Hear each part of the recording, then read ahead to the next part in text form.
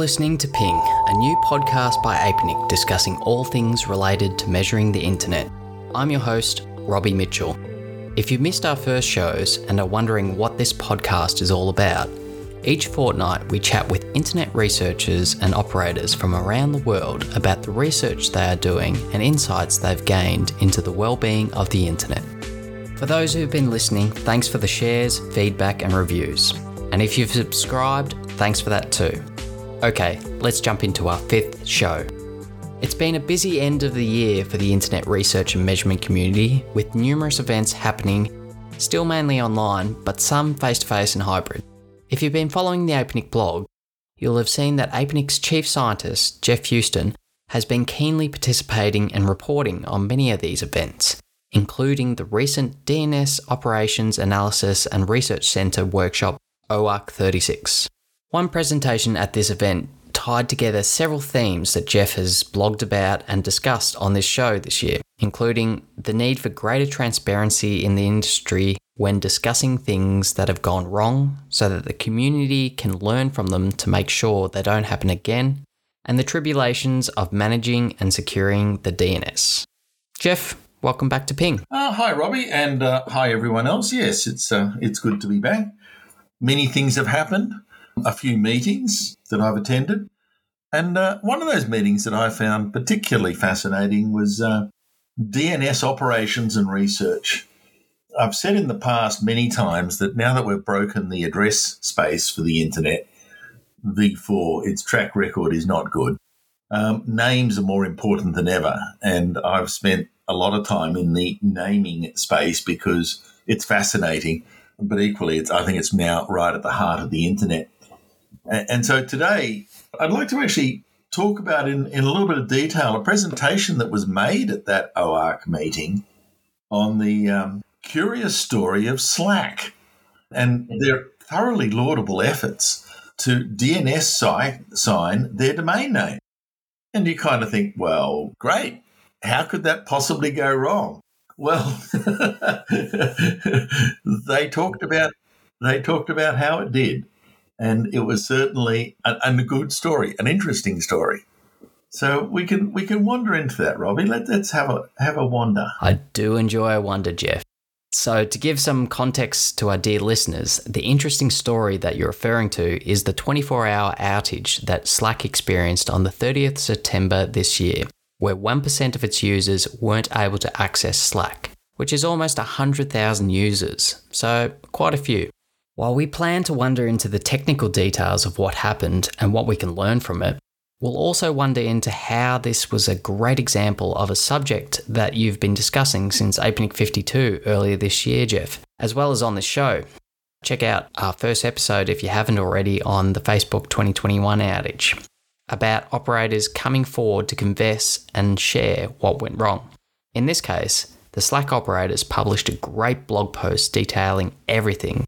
We'll share a link to this in the description below, and courageously followed this up by discussing it directly with their DNS peers at DNS OARC. For those who haven't been following though, Jeff, can you describe the situation and lead up that Slack operators faced on the 30th of September? Well, you have to actually wind it back a little bit further than that, Robbie, and I think the first day was the 7th of September.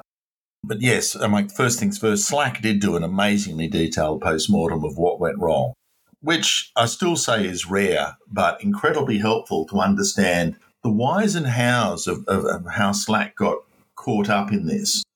And I must admit, in looking through it and thinking about it, it's actually hard to say that they did anything wrong. An abundance of caution, yes, but wrong? Yeah. Let's go through it anyway, because it was certainly the third time bad rather than third time good. So the first time, they'd kind of assembled all of their ducks in a very good row. They'd got a whole bunch of tools together to look at what was going on. They were using DNS Viz. They were monitoring everything as much as they could. They were trying to make sure that when they transitioned from an unsigned to a signed domain, everything was going to work. And I think it was actually a really good approach to what they did. They had DNSchecker.org to ensure that resolution was working. They'd done handcrafted tests and they were ready to go. Now, when I say ready to go, don't forget in some ways that people don't roll their own DNS if they're serious about the DNS. If you're really serious about the DNS, you don't do it. It's the modern way of doing this. They had outsourced their DNS. For their main domain, slack.com, they used Amazon's Route 53 as the authoritative DNS server. And they'd actually used NS1, slightly more recent entrant, but still a decent entrant, that actually has advanced traffic management for all of their subdomains. And so while they, in theory, operated their DNS zone, in point of fact, it was Amazon Route 53 that was the primaries, and NS1 did their subdomains. Now, is that best practice to have one server looking after the .com domain and another server looking after subdomains? Well, after the Dyn attack, it seems to be best practice to put your eggs in many baskets. You see, while previously it used to be kind of I can't build a DNS infrastructure that's big enough to absorb a massive attack. So let's not. I'll outsource it and place my DNS in the hands of somebody who can absorb a few gigabits per second, possibly petabits, who knows, of attack traffic. If I'm serious about this stuff, I'm going to use someone else that has a much bigger infrastructure than I can afford to put up. And so Route 53 is certainly there. But as I said, after the Dyn experience, a lot of folk wanted to use 2 or 3 or more, so that even if some nasty person took out Route 53, other things would still survive. Now, Slack hadn't gone that far. They'd actually done Route 53 was all of slack.com, and some subdomains were done by delegated into NS1. So common, yes, sort of. And the motivation is, as I said, trying to make sure that folk with massive capacity were looking after that zone so that they couldn't casually be taken out. This is good. So they'd kind of lined up all their tests. They've got a decent engineering team. They understood what they were going to do, and they started to roll it out. Now, the first time they tried, the problem was that what they called a large ISP in the US had an outage in their infrastructure, and they didn't want to start doing a transition to Slack at the same time. Slack is very widely used, and kind of combining outages is sort of getting messy, particularly if your major concern is with the end users. So on the 7th of September, before they even got very far, they stopped and came back again. So now we move on to attempt number 2 the next day. I suppose the issue with some of this infrastructure, there's kind of 2 things to happen when you DNSSEC sign a zone. And this is like, if you will, even a delegation. You have to do something in your zone, but that's not all. You have to tell your parent that you've done it. And your parent sort of slots in and does the final sort of lock-in. Now, let me get detailed here. What you actually do is you sign your zone. Most folk do it statically if the zone is small. So they generate a key pair. They use the private key to generate digital signature records for every entry in their zone file, which creates a new zone file which has signatures in it. Oddly enough, they then publish it. They serve it. But that's still not signed because no one's going to know to look for it, is the theory. What you then do, which is the final step, is once you've signed your zone, and you're serving the signed zone, you pass the hash of your public key to your parent, who publishes it in the parent zone as a signed DS record, a delegation signer record. It actually functions a lot like what we call an NS record, a name server record, but it says something slightly different. This delegated zone is signed, and here is a hash of the public key of the key pair used as the zone entry point. So for validation, etc., how do I know that signature that was used to sign the zone is valid?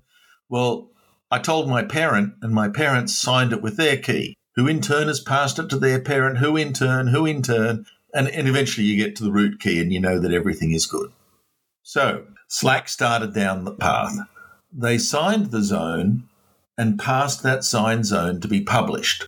Now, in actual fact, they didn't really do that. Amazon does a live signer by all reports.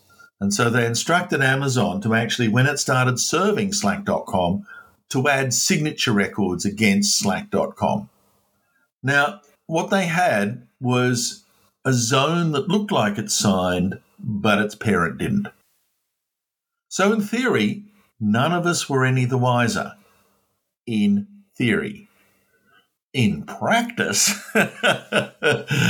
So we move on to another sort of trouble point in the wonderful world of the DNS, which is the thing about CNAME records at the apex.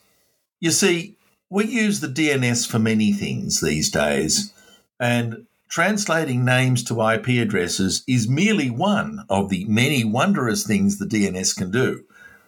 But Akamai, and I think previously to that it was Netscape, actually used the DNS as a steering mechanism.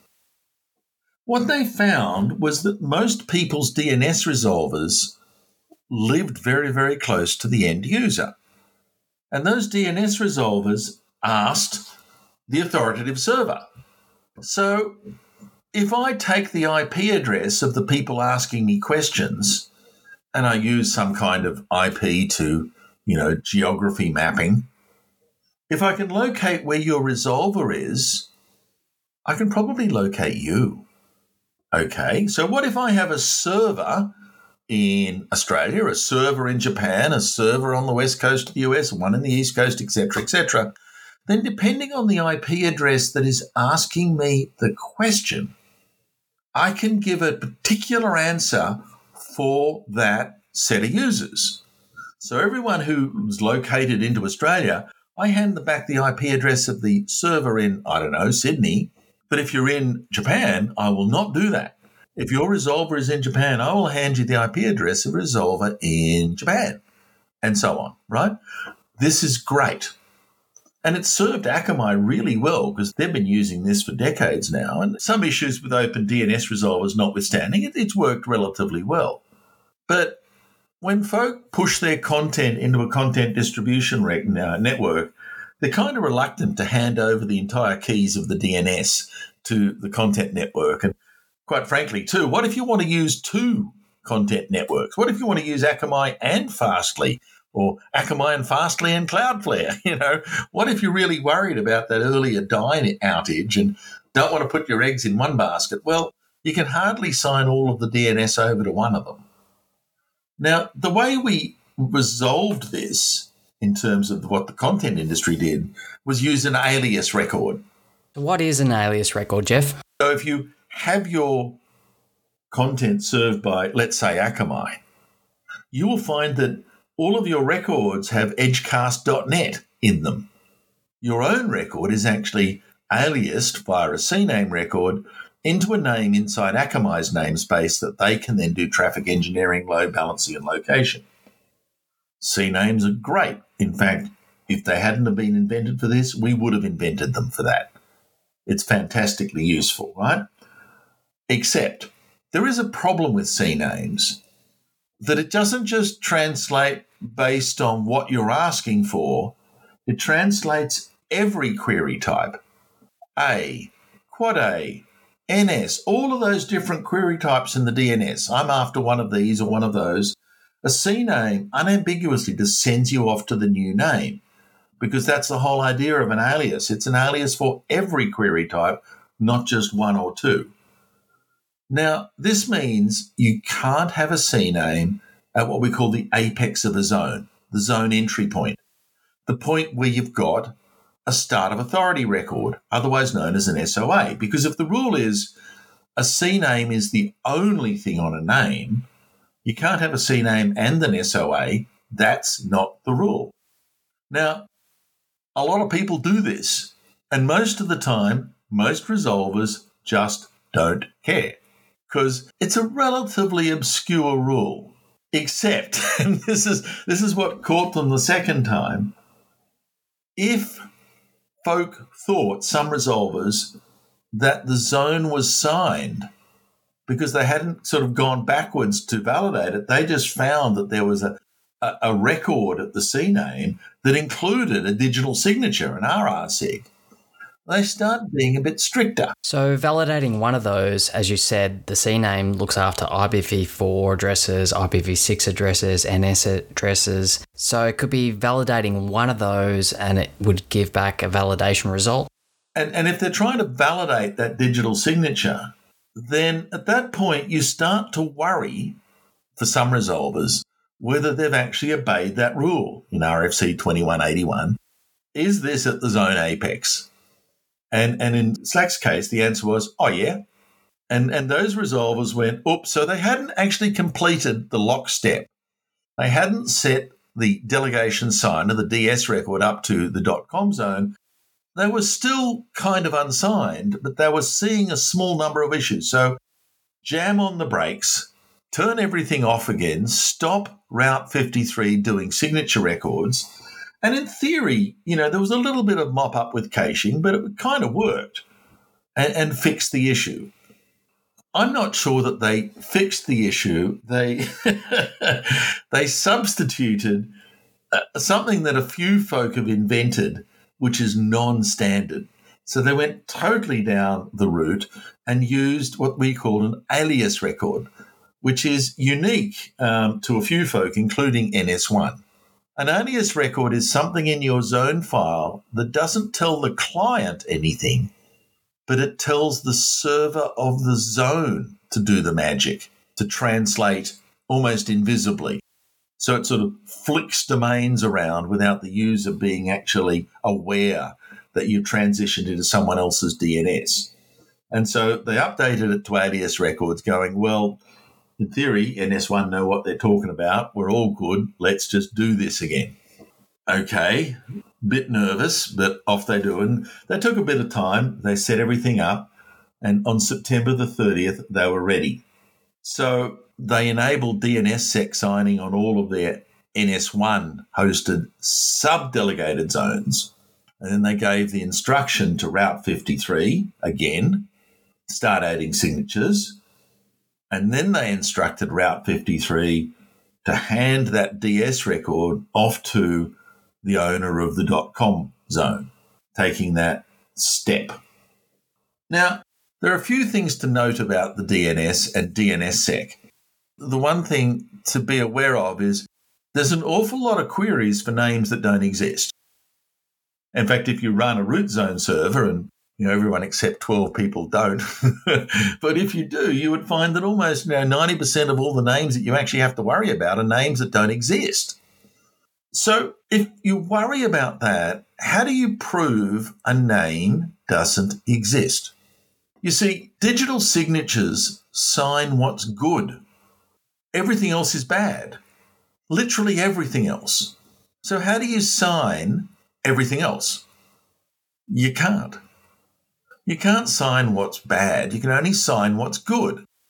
Now, how do you know that the NX domain answer you got or this query type doesn't exist in the record? There's no such resource record set for this query. How do you know that? How can you prove that digitally with a digital signature? Because you can't sign something that doesn't exist.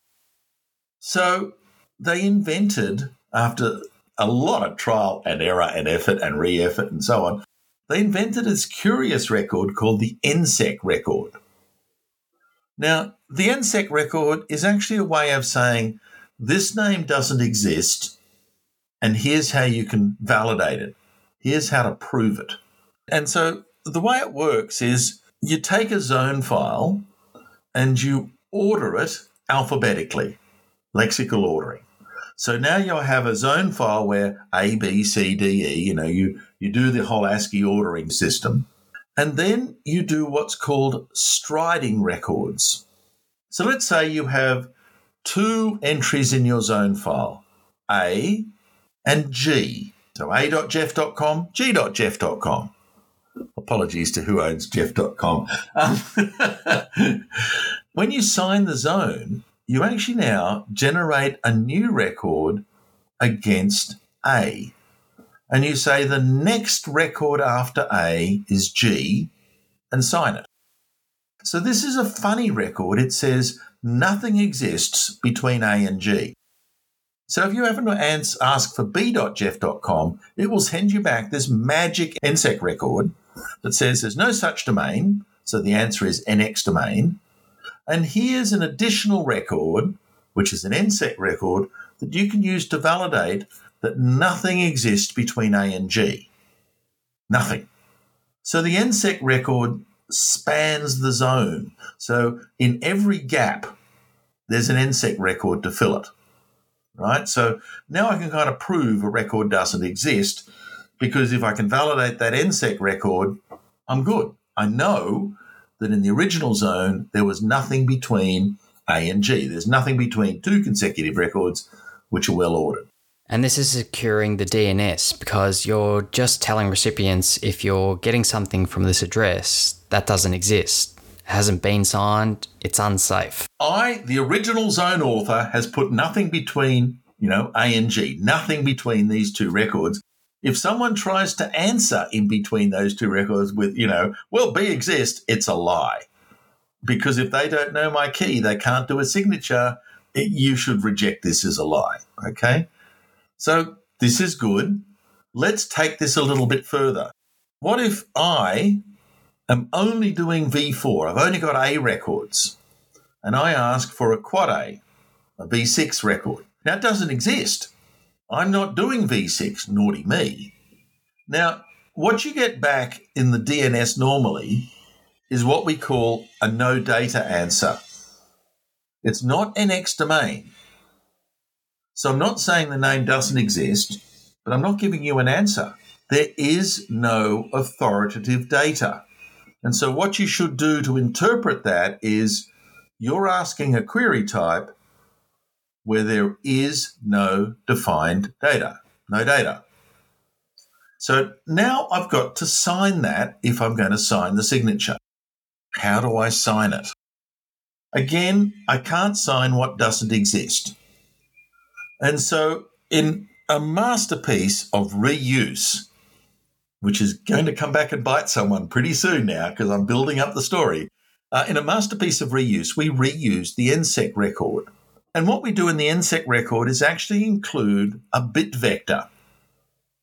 And let's say that A is bit position 0, quad A is bit position 2, and so on. All right? We enumerate every single defined resource record type.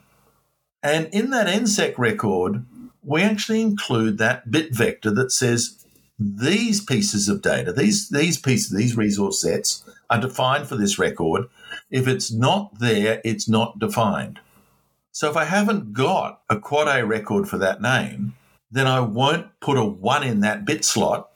And the signed record says, absolutely, there is no point asking for a quad A. It doesn't exist. And so I'm kind of there, right? Because I'll hand you back an NSEC record if you're asking for a name that doesn't exist, and I'll also set it to NX domain. And if you're asking for a type that doesn't exist, where the name actually does exist, I will also send you back an NSEC record, but in a no data that says, test this, it's signed, test this, that query type isn't defined, okay? So now let's introduce a couple more factors to make Slack's life interesting.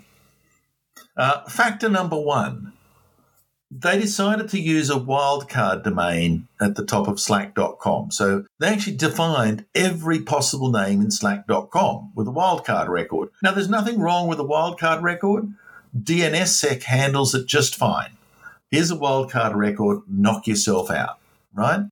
You can sign that wildcard record. There's an NSEC signature, although why you use an NSEC for no such domain with a wildcard is kind of interesting because every name is now defined. So you're never going to get back an NSEC record if you ask for any name because every name is now defined. Good. Factor number 1, there's a wildcard in the zone. Factor number 2, and we're down in the cascading faults part of this, they only use V4 for the service. Slack, yes, is one of those, afraid to admit it, V4 only services. Can't get there on V6. There is no Quad A. Now, let me do a quick digression here, because cascading faults, we digress all over the place. When we first designed TCP, we were living in a world of acute unreliability. Packets got dropped, not 1 in a billion, or even 1 in a million. There was less than 1 in 1,000, Lots of packets got dropped. And so we built our protocols to be astonishingly resilient and persistent.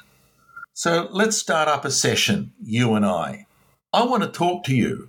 So I'm going to send you a certain TCP packet to open up the conversation called a SYN packet, SYN, for synchronized SYN. It's kind of, hello. And I put in a couple of magic numbers, sequence numbers, to say, I want to start a conversation and I'm going to start it at random number. Now, if you get that SYN packet, you're going to answer me with an acknowledgement.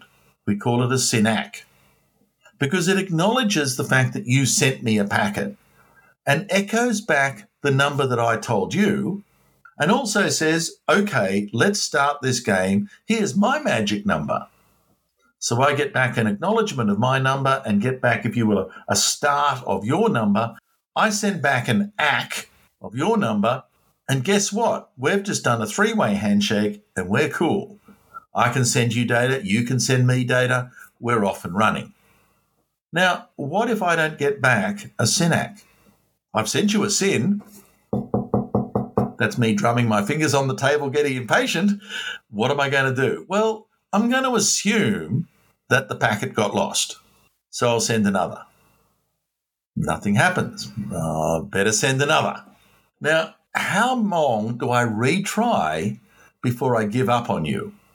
Well, if it's Microsoft Windows, it was, I think, 21 seconds. And it was 1369 or something. There were 4 attempts, and then you gave up. On some Unix or Linux implementations, it was as long as 108 seconds. That's 2 minutes. People don't live that long. What happens when we introduce 2 protocols, V4 and V6? Well, it's an obvious answer. Obvious. We try and make a connection in V6, and if that doesn't work, we'll go move to V4. You're referring to the process of happy eyeballs, Jeff. Happy eyeballs. How long does it take to work out V6 isn't there? Well, if you're on Linux, the answer is 2 minutes. Even Windows, it's 21 seconds. So these are very unhappy eyeballs. People aren't that patient. And so what we did instead was to compress this. And so the current implementations of so-called happy eyeballs in the dual stack world is you ask for a V6 record and then you ask for a V4 record. So you ask for what we call a Quad A record of the DNS, and then without even waiting for an answer necessarily, you ask for an A record. Now, you bias it. You nobble the race. So it's not the first DNS answer, but if you get back a V4 answer first, you wait 50 milliseconds, 0.005 of a second, 0.005 of a second, to see if you're going to get back a V6 record. And so what you've actually done is just subtly weigh this speed contest. So you ask for a Quad A record, then you back-to-back ask for an A record. By back-to-back, I mean it's about 10 milliseconds in between the two. And then you wait to see what answers you get. If you get back a V4 answer, you wait for 50 milliseconds to see if a V6 one is coming. If it doesn't, just go with V4 and forget it. If it does, don't worry about the V4, go with V6, okay? Now, Slack doesn't do 6. So everyone who has V6 is going to ask for a Quad A record. How many is everyone? Well, depending on the country you're in, it might be as much as almost everybody. Like, India. Even in the US, it's about half of the users out there have V6. And so while the world average is around, 30-odd%, in some countries there is a lot of V6. And the folk who have V6 will always ask first for a Quad A record. But Slack doesn't have a Quad A record, does it? and they've signed their zone. So what you're going to get back is an NSEC record that says no data, no quad A, good try. How do you know there's an A record?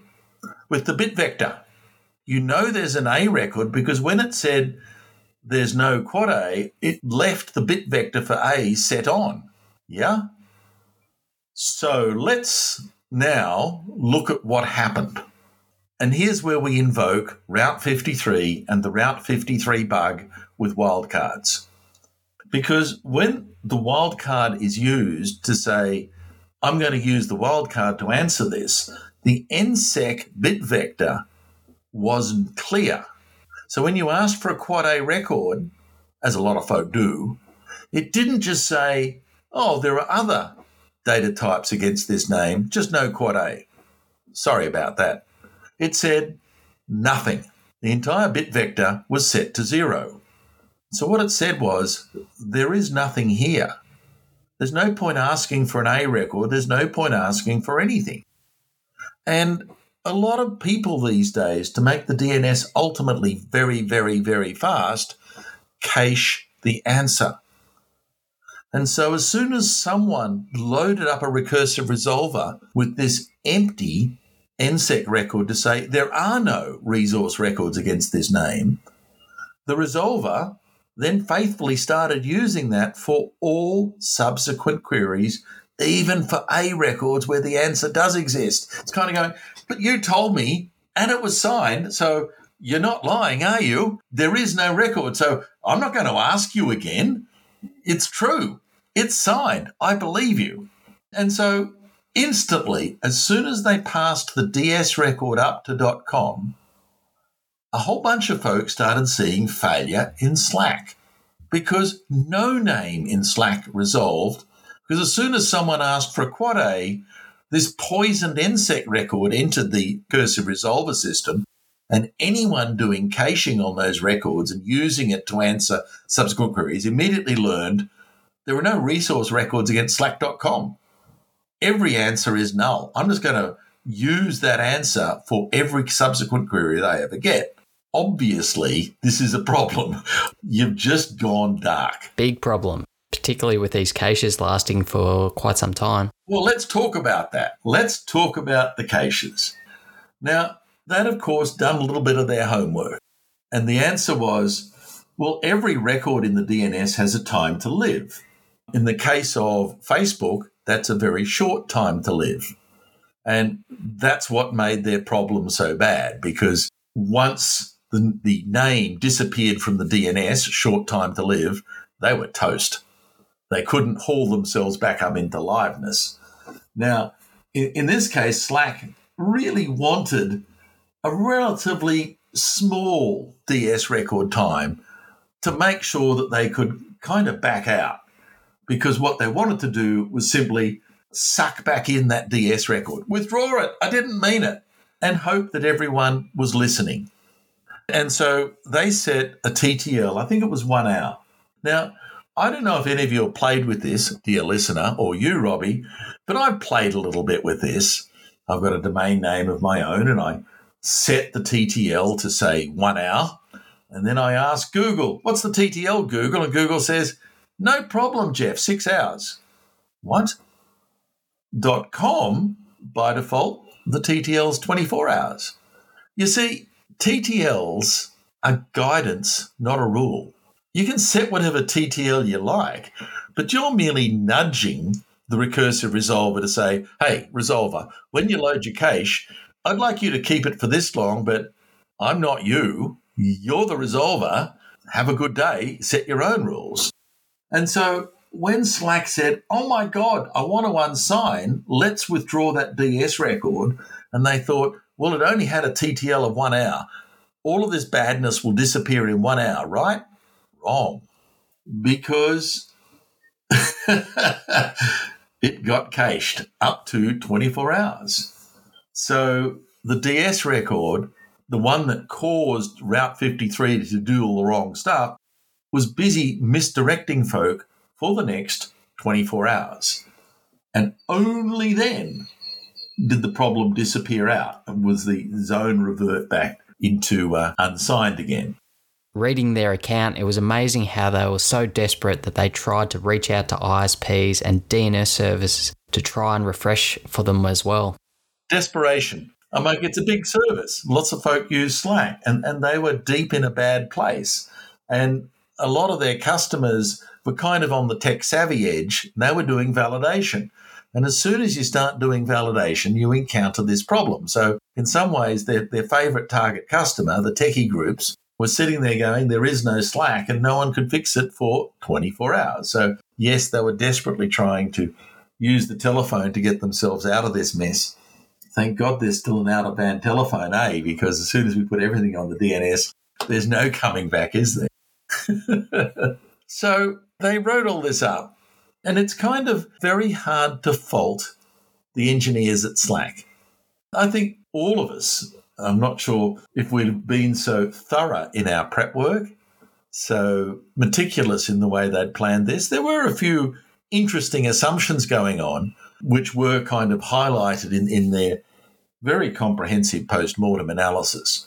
What lessons did they learn? One, TTLs are never right.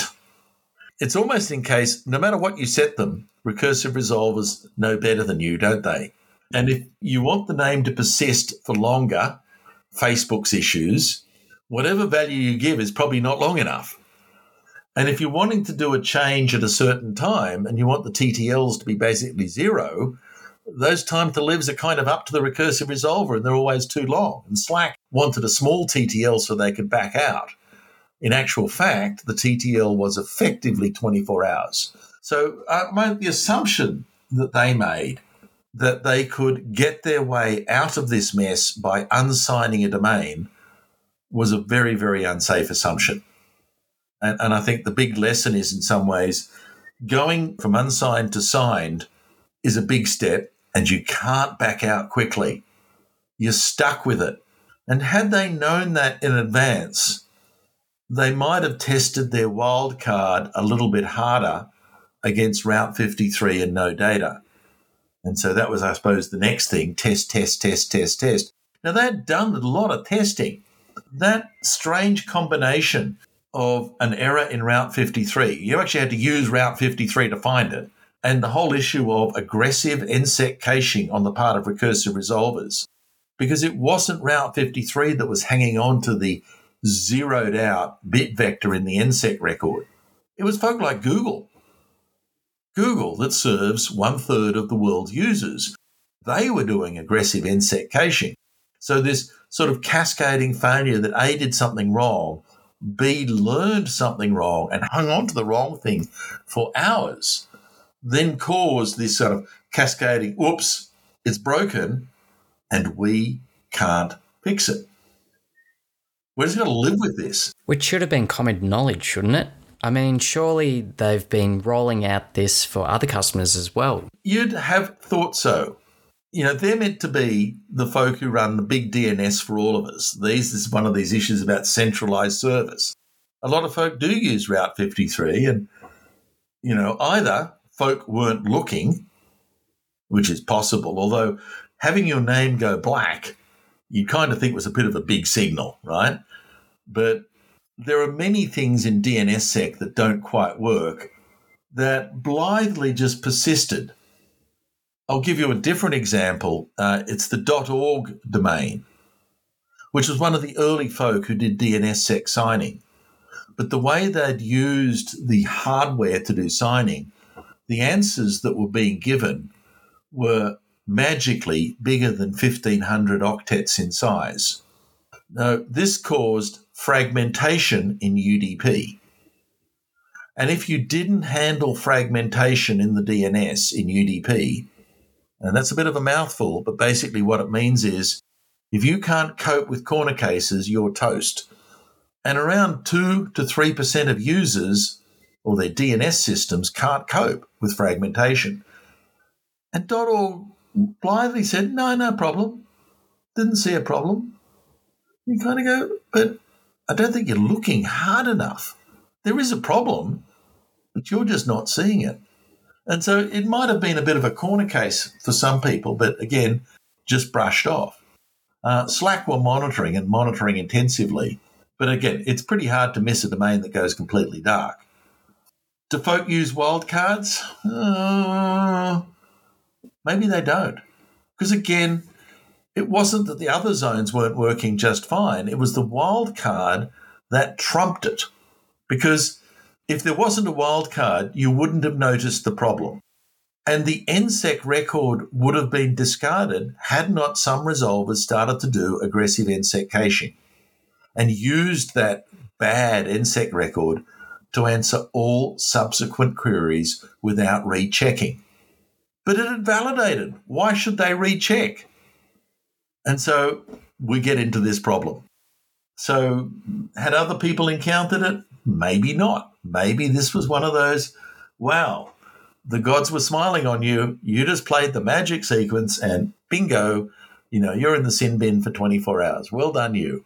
But coming back to what you said at the start, Jeff, it's great that they've actually shared this experience, isn't it? So what can we learn from these situations? It is wonderful.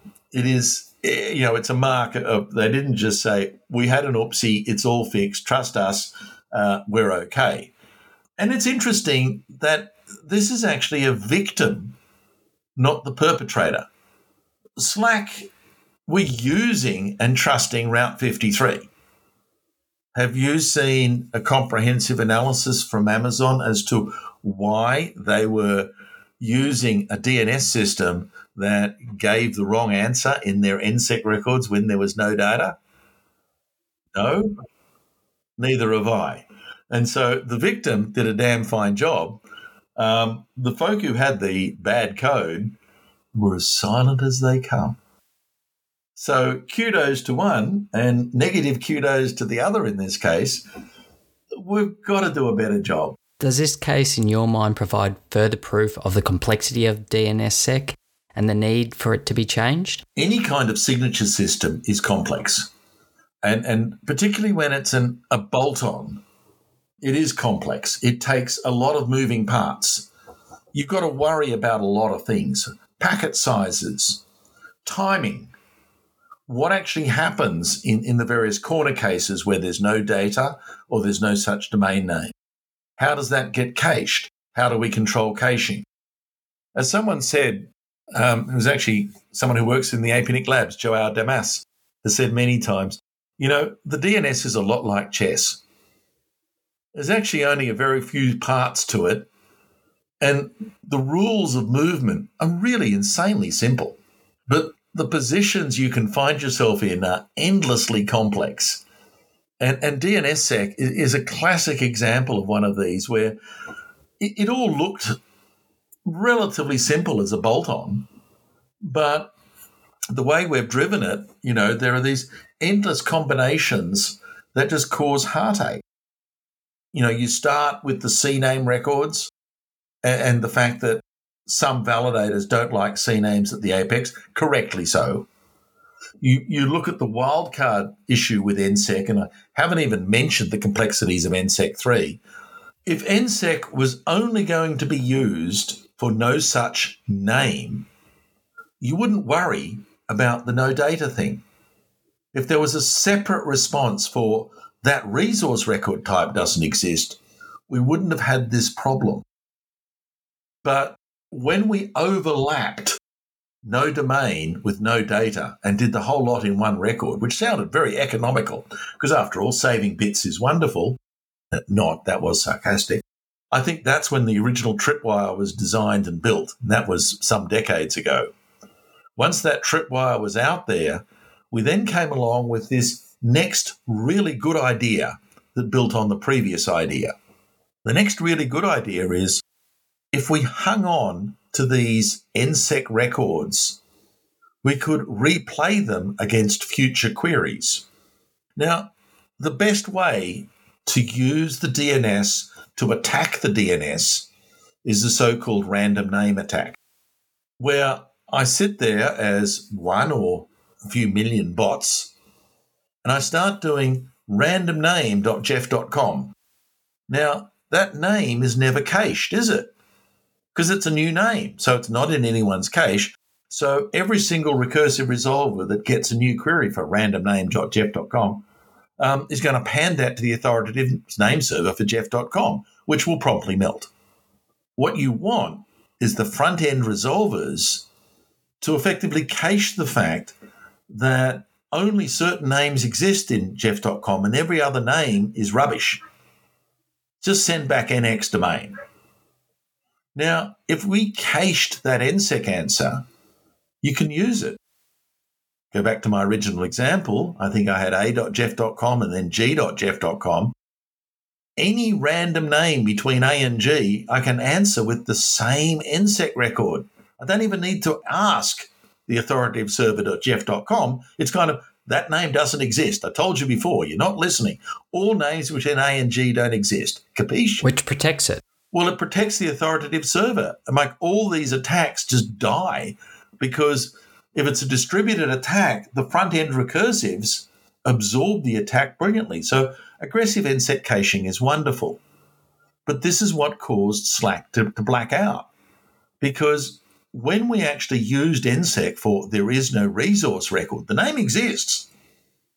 Because it's a wildcard in the name file. It exists. But that query type you're asking for, that doesn't. For any query type. And at that point, zonk, it was black.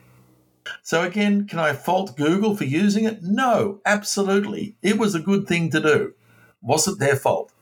The problem, I'll bring it all the way back, Route 53 just got it wrong. And once they did, the cascading failure mode said, you're in this hell for 24 hours. There's no way out. Should this deter people from using DNSSEC to sign their domain names? You beat me to the question, Jeff. Wow, what a question. The internet is so toxic it glows in the dark. It is just horrible out there. And increasingly, a lot of our best and brightest are working for the wrong side. And increasingly with bug bounties and everything else, even the so-called white hats are working for the wrong side. And we are endlessly inventive in figuring out how to break things, and the DNS is on the target list. And so we have fragmentation attacks, all kinds of attacks that force bad answers into the DNS. Now, I might want to fool you. Yeah. I might want to fool the entity that gave you a domain name certificate. Ooh. Because if I can get my key associated with your domain name, that unlocks an even more horrible set of badnesses because I can now pass off as being you and all the victims won't notice any difference at all. One of the more successful attacks in 2019 was based around corrupting the DNS to get a couple of CAs, certificate authorities, Komodo and Let's Encrypt, as I recall, to issue a certificate to the wrong people for names of victims. All of this was based around perverting the DNS. If you can't pervert the DNS, the attack doesn't work. And if you think about this for just a second, a domain name certificate just simply says you, the holder of that key, are associated with this domain name. No more than that. So if I can attack the DNS, I can still lay everything open, because if I can then get a fake certificate issued, the whole certificate system is worthless. And so if we can't protect the DNS, why should you trust the internet? I guess the lesson is that some things are hard to do, but they're necessary to do, aren't they? Especially when it comes to protecting a key foundation of the internet, which still today holds everything up. Well, that's right. That is exactly it. The domain name system is holding everything up. Everything, literally everything these days, from traffic light systems, water systems, money systems, through to even Meta. The DNS is holding the lot up. And if you can't trust the DNS, if the answers you get are basically corruptible, then everyone's a victim at some point, and we can't stop it. And so you sort of go, but, well, DNSSEC's hard. The answer is, well, yeah, it's hard. Maybe I should outsource it to the experts. Good idea. Who's looking at the experts to make sure that they're actually doing the right thing? Well, I guess it's Slack and others. That's right. I mean, we have to be accountable of the experts, don't we? Well, I think too many people were listening to that Mark Zuckerberg when he said move fast and break things, because people have moved very quickly and they've broken a lot of things. And I must admit, we have been anxious to move into these markets with services and less anxious to comprehensively understand how these services actually work and whether they do precisely what they're meant to do on the label. Now, can I blame Route 53? Geez, that's a good question. You kind of go, but you should have read all the specs. That's a really good answer. So how many RFCs do you need to read to define all of the DNS? How many specification documents? Around 200 or 300, isn't it? In excess of 300 and getting bigger. And more to the point too, they're self-contradictory in many places. So the answer is you should read the right bits from the right specs. And the answer is, well, what are they? And the answer is, well, you're meant to just know. Oops. So we've made it very hard to do the right thing, impossibly hard. And so the way it kind of works is if you use one of the well-known resolver implementations, let's say it's ISC's Bind or CZNet's Not or NLNet's Unbound, then you're okay. Or Power DNS, if you use one of those, you're fine. If you use anything else, you're kind of on thin ice. That's a pretty lousy answer, isn't it? It's kind of, well, there are 4 expert, vendors in the world and everyone else has a problem. That's not good enough either. So, yeah, we've moved very fast. We've built a wondrous system, and there's no doubt the DNS is bountiful. You get answers in fractions of a second. You don't even know you're using a phenomenal system that literally is, I think, possibly the most distributed collection we've ever built. It's certainly the most efficient. And the fact that it works at all is a miracle. Absolutely. The fact that it withstands phenomenal attacks second after second, another miracle. The fact that it was designed in a completely different time and space and land, and it still works today in what we've got, yet another miracle. Its track record is astounding.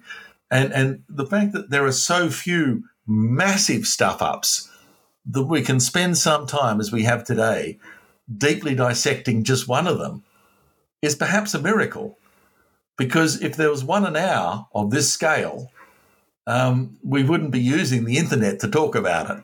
I don't know what we'd be doing, maybe going outside to play, but we certainly couldn't use it. So in some ways it's reassuring that these mistakes are so rare, even as they are calamitous for Slack at the time. And again, let me say kudos to Slack for being so comprehensive and thorough in understanding why they had a 24 outage. Kudos to them for being so open about this and allowing the rest of us to understand the deeper issues around it. Should it dissuade you from DNSSEC? Well, I don't think so. There's no plan B. There is no plan B. If you want folk to believe you on the net, you need your name signed to stop a whole bunch of badness happening. And I suppose, well done all of us that we found this problem and fixed it. That isn't the last of them. But as long as we can do at least that, we're better off than just sweeping it under the carpet, which is actually where Route 53 was going before Slack came out and said, that's the problem. I agree, Jeff, that it's great that this misfortune for one company has had a silver lining for the internet community as a whole. And there is still hope for DNSSEC and DNS for that matter.